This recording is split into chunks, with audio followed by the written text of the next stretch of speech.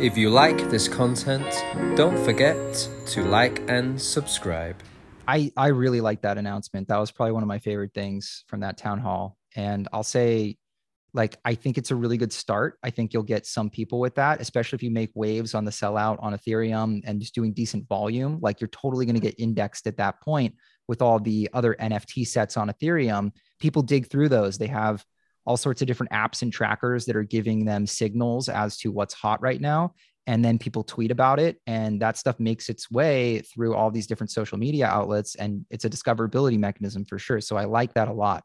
I think that they can go further with it, and the success of this one campaign is really going to determine whether they want to keep pouring resources into something like that. But it got me thinking something like, we've sold some NFTs with Alicoin. It would be really cool to have a card that we partner with where one of our NFTs can also be represented in that card. We could share some royalties from that NFT set with Splinterlands, and then Splinterlands would also be bringing new people into our ecosystem because they would be owning some of our NFTs.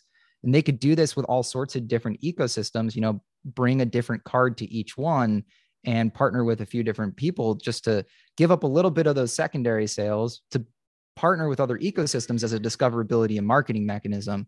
And so I'm interested to see, if this one test case is really successful, if they want to do more exactly like this or switch to other blockchains or work with other communities. But yeah, I really thought the move was really smart. For the full conversation, click the link below.